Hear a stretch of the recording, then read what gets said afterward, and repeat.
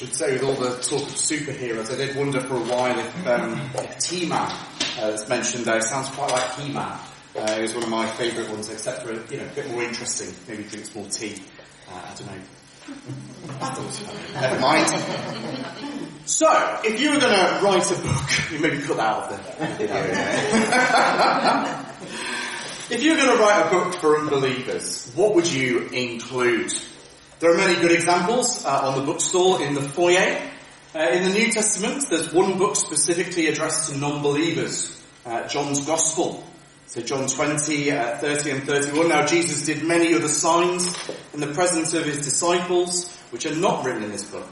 But these are written that you may believe that Jesus is the Christ, the Son of God, and that by believing you may have life in his name. So it's written to convince people of the truth of Jesus. In the Old Testament, there's one book written to unbelievers as well. It's the book of Obadiah. All the other books are addressed to Israel and Judah primarily, but Obadiah was written for Edom, the kingdom south of Judah, sort of existing just a bit below. In that kingdom were the descendants of Esau, Jacob's brother in Genesis, which is why it keeps going between Edom and Esau as you go through. And they have been a thorn in the side of Israel right from when they left Egypt in Exodus. They would not allow them safe passage through their country, so the Israelites had to take a long way round. By the time we get to Obadiah, Israel had been carried off by the Assyrians, the northern kingdom, and Judah had been carried off by the Babylonians. But Edom, at this point, remained. So although we know very little about Obadiah, the author, we can date the book quite easily. It was written sometime after 586 BC, when Jerusalem was destroyed, but before 553 BC, when Babylon came for Edom. So there's a sort of 30-year window that we know that this was written in.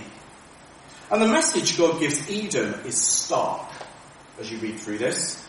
Basically, it's the idea, well, you think you're better than everybody else. You think you can mistreat God's people with impunity, and you think judgment isn't coming, but the day is coming, says God, and you'll be utterly destroyed.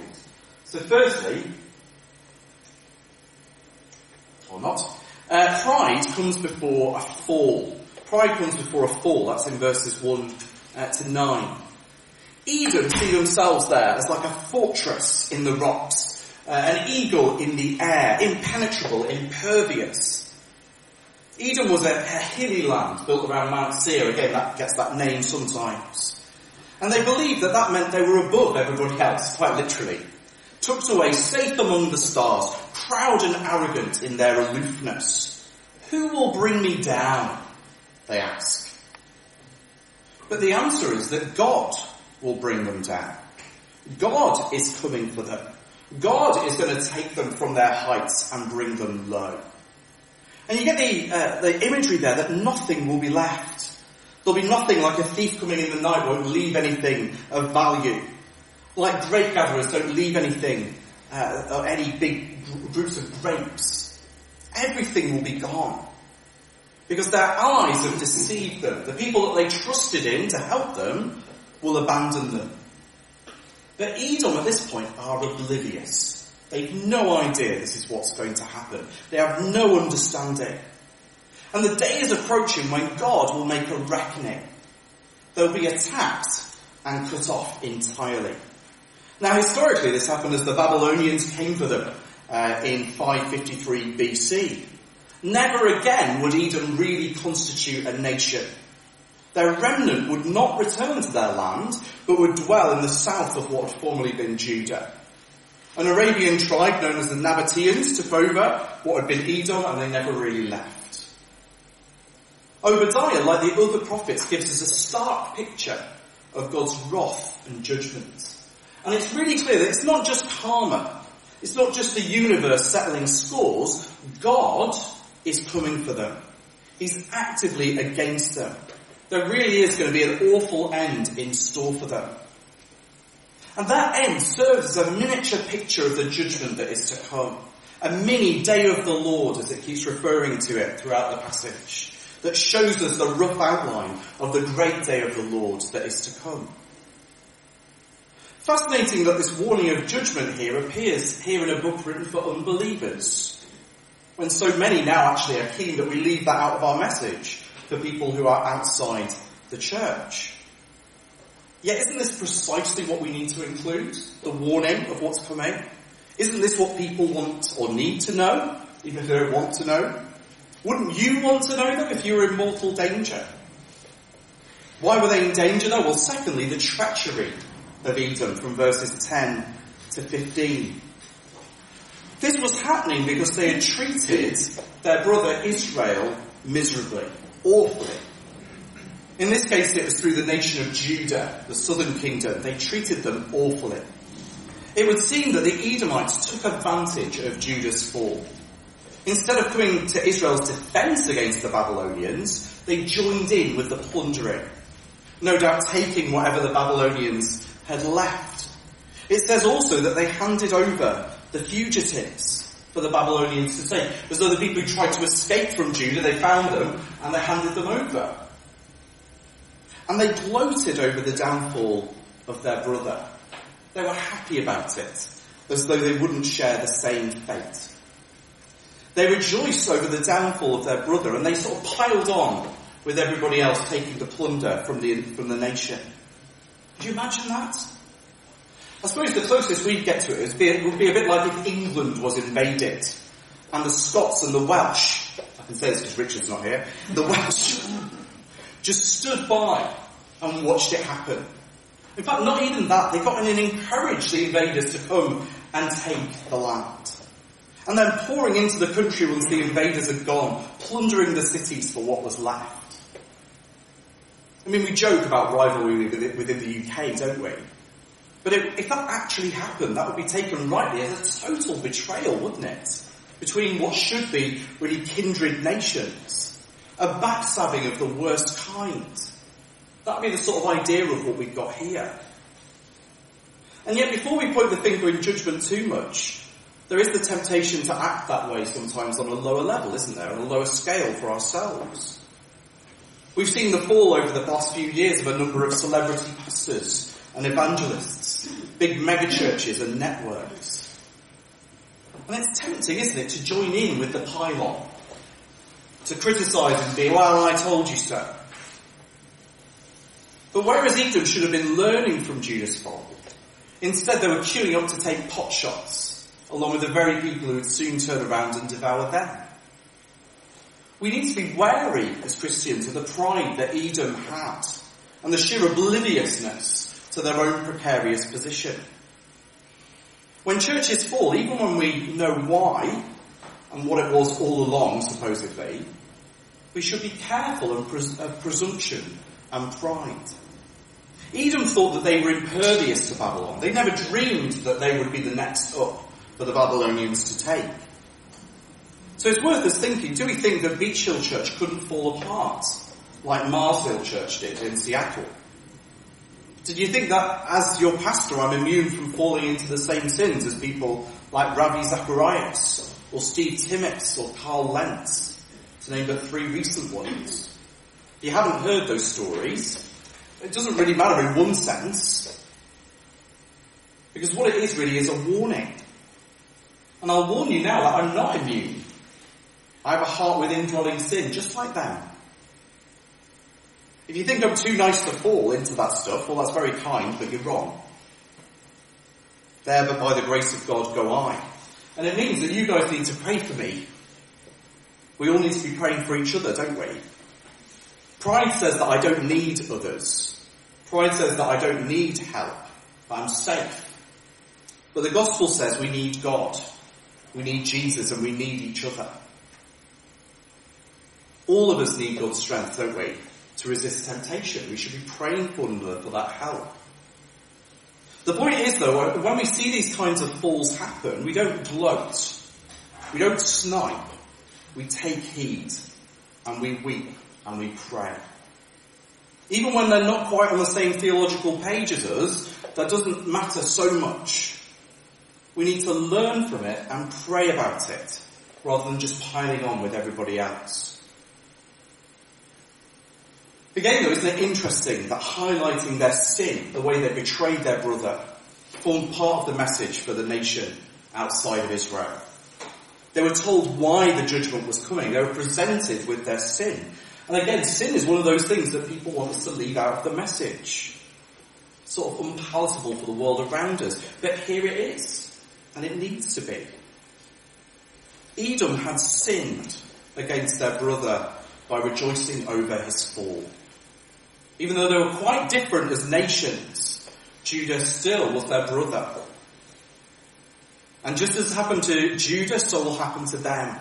As with happened to Judah, well, what's the future for Edom? With one major difference. And we see that in our last point. The fate of the nations. That's in verses 16 to 21. The New Living Translation puts verse 16 like this. Just as you swallowed up my people on my holy mountain, so you and the surrounding nations will swallow the punishment I pour out on you.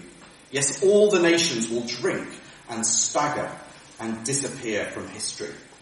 That's really getting across the strength of that idea of the swallowing down. But it doesn't say surrounding nations, does it, in those verses? It says all the nations. All nations must swallow the cup of God's wrath. All nations must face his judgment. And they will become as though they never existed, is what he's saying here. So utter will be the destruction on the day of the Lord, the day of God's wrath.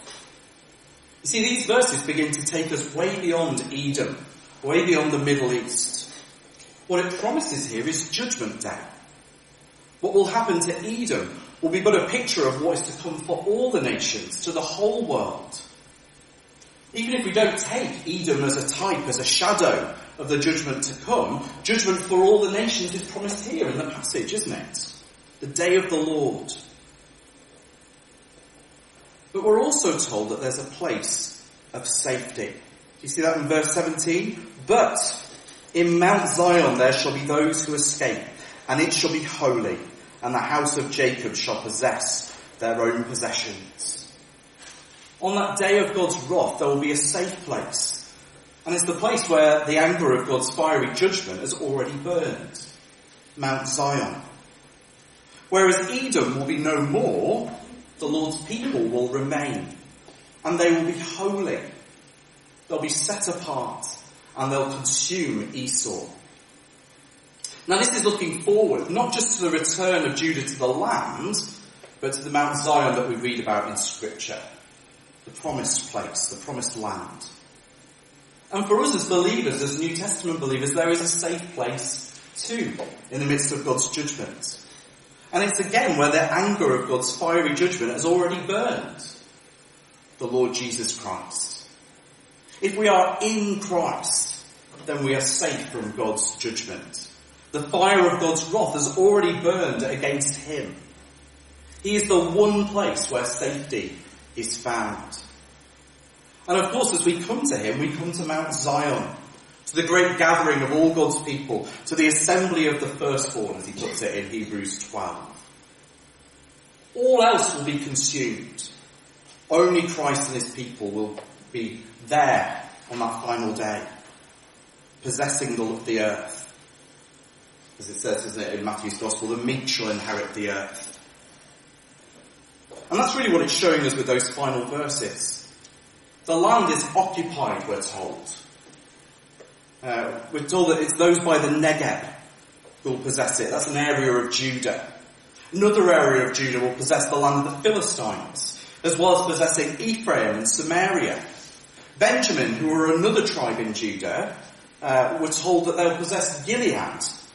Gilead was originally possessed by Gad, Reuben and Manasseh.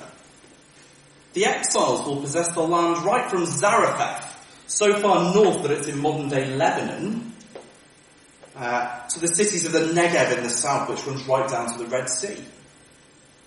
What was the southern kingdom, Judah and Benjamin, will take up the whole of Israel, and Edom, and Philistia.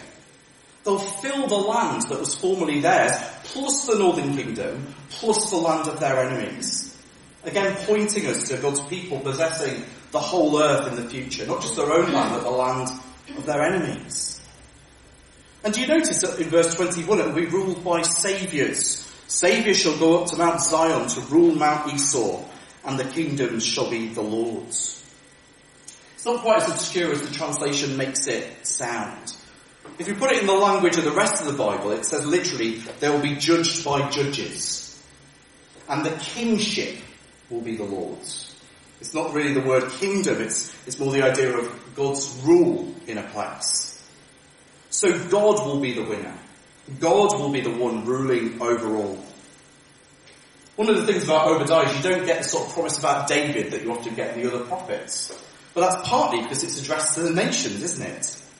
But God will rule, it says. God's kingdom will rule, even over Edom. Even over Israel's former enemies. God will be king over all.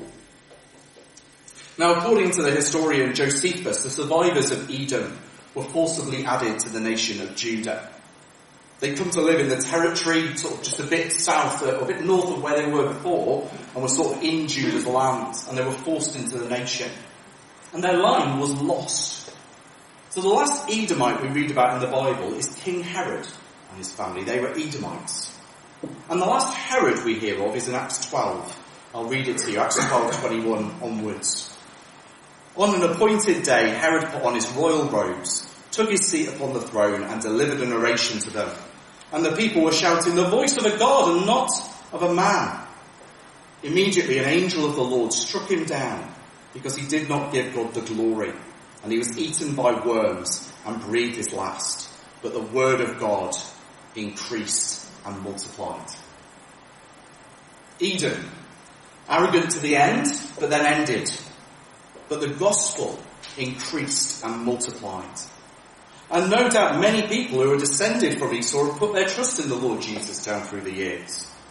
If you want to know more about what became of the physical land of Edom, have a chat with Vernon afterwards, because most of it now is in the land of Jordan. But the kingship belongs to the Lord.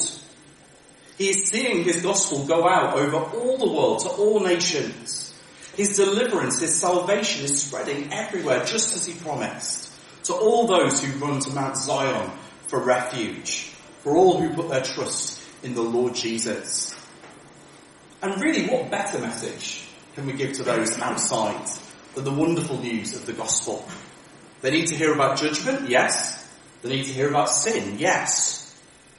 But they also need to hear about the one who took that judgment. The one who paid for our sin.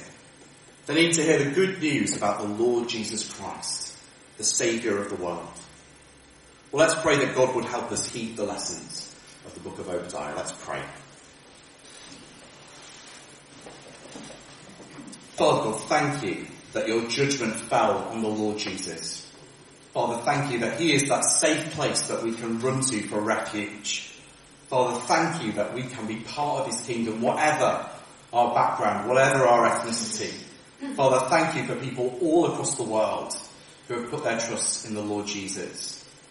But Father, we do want to pray for those who are still on the outside. Father, we pray that they would come to a real understanding of their situation before you, the judgment that is to come, their sin before you. And Father, help us to bring that good news of the Lord Jesus, that they might join us on that final day, rejoicing around your throne. And we ask it in Jesus' name. Amen.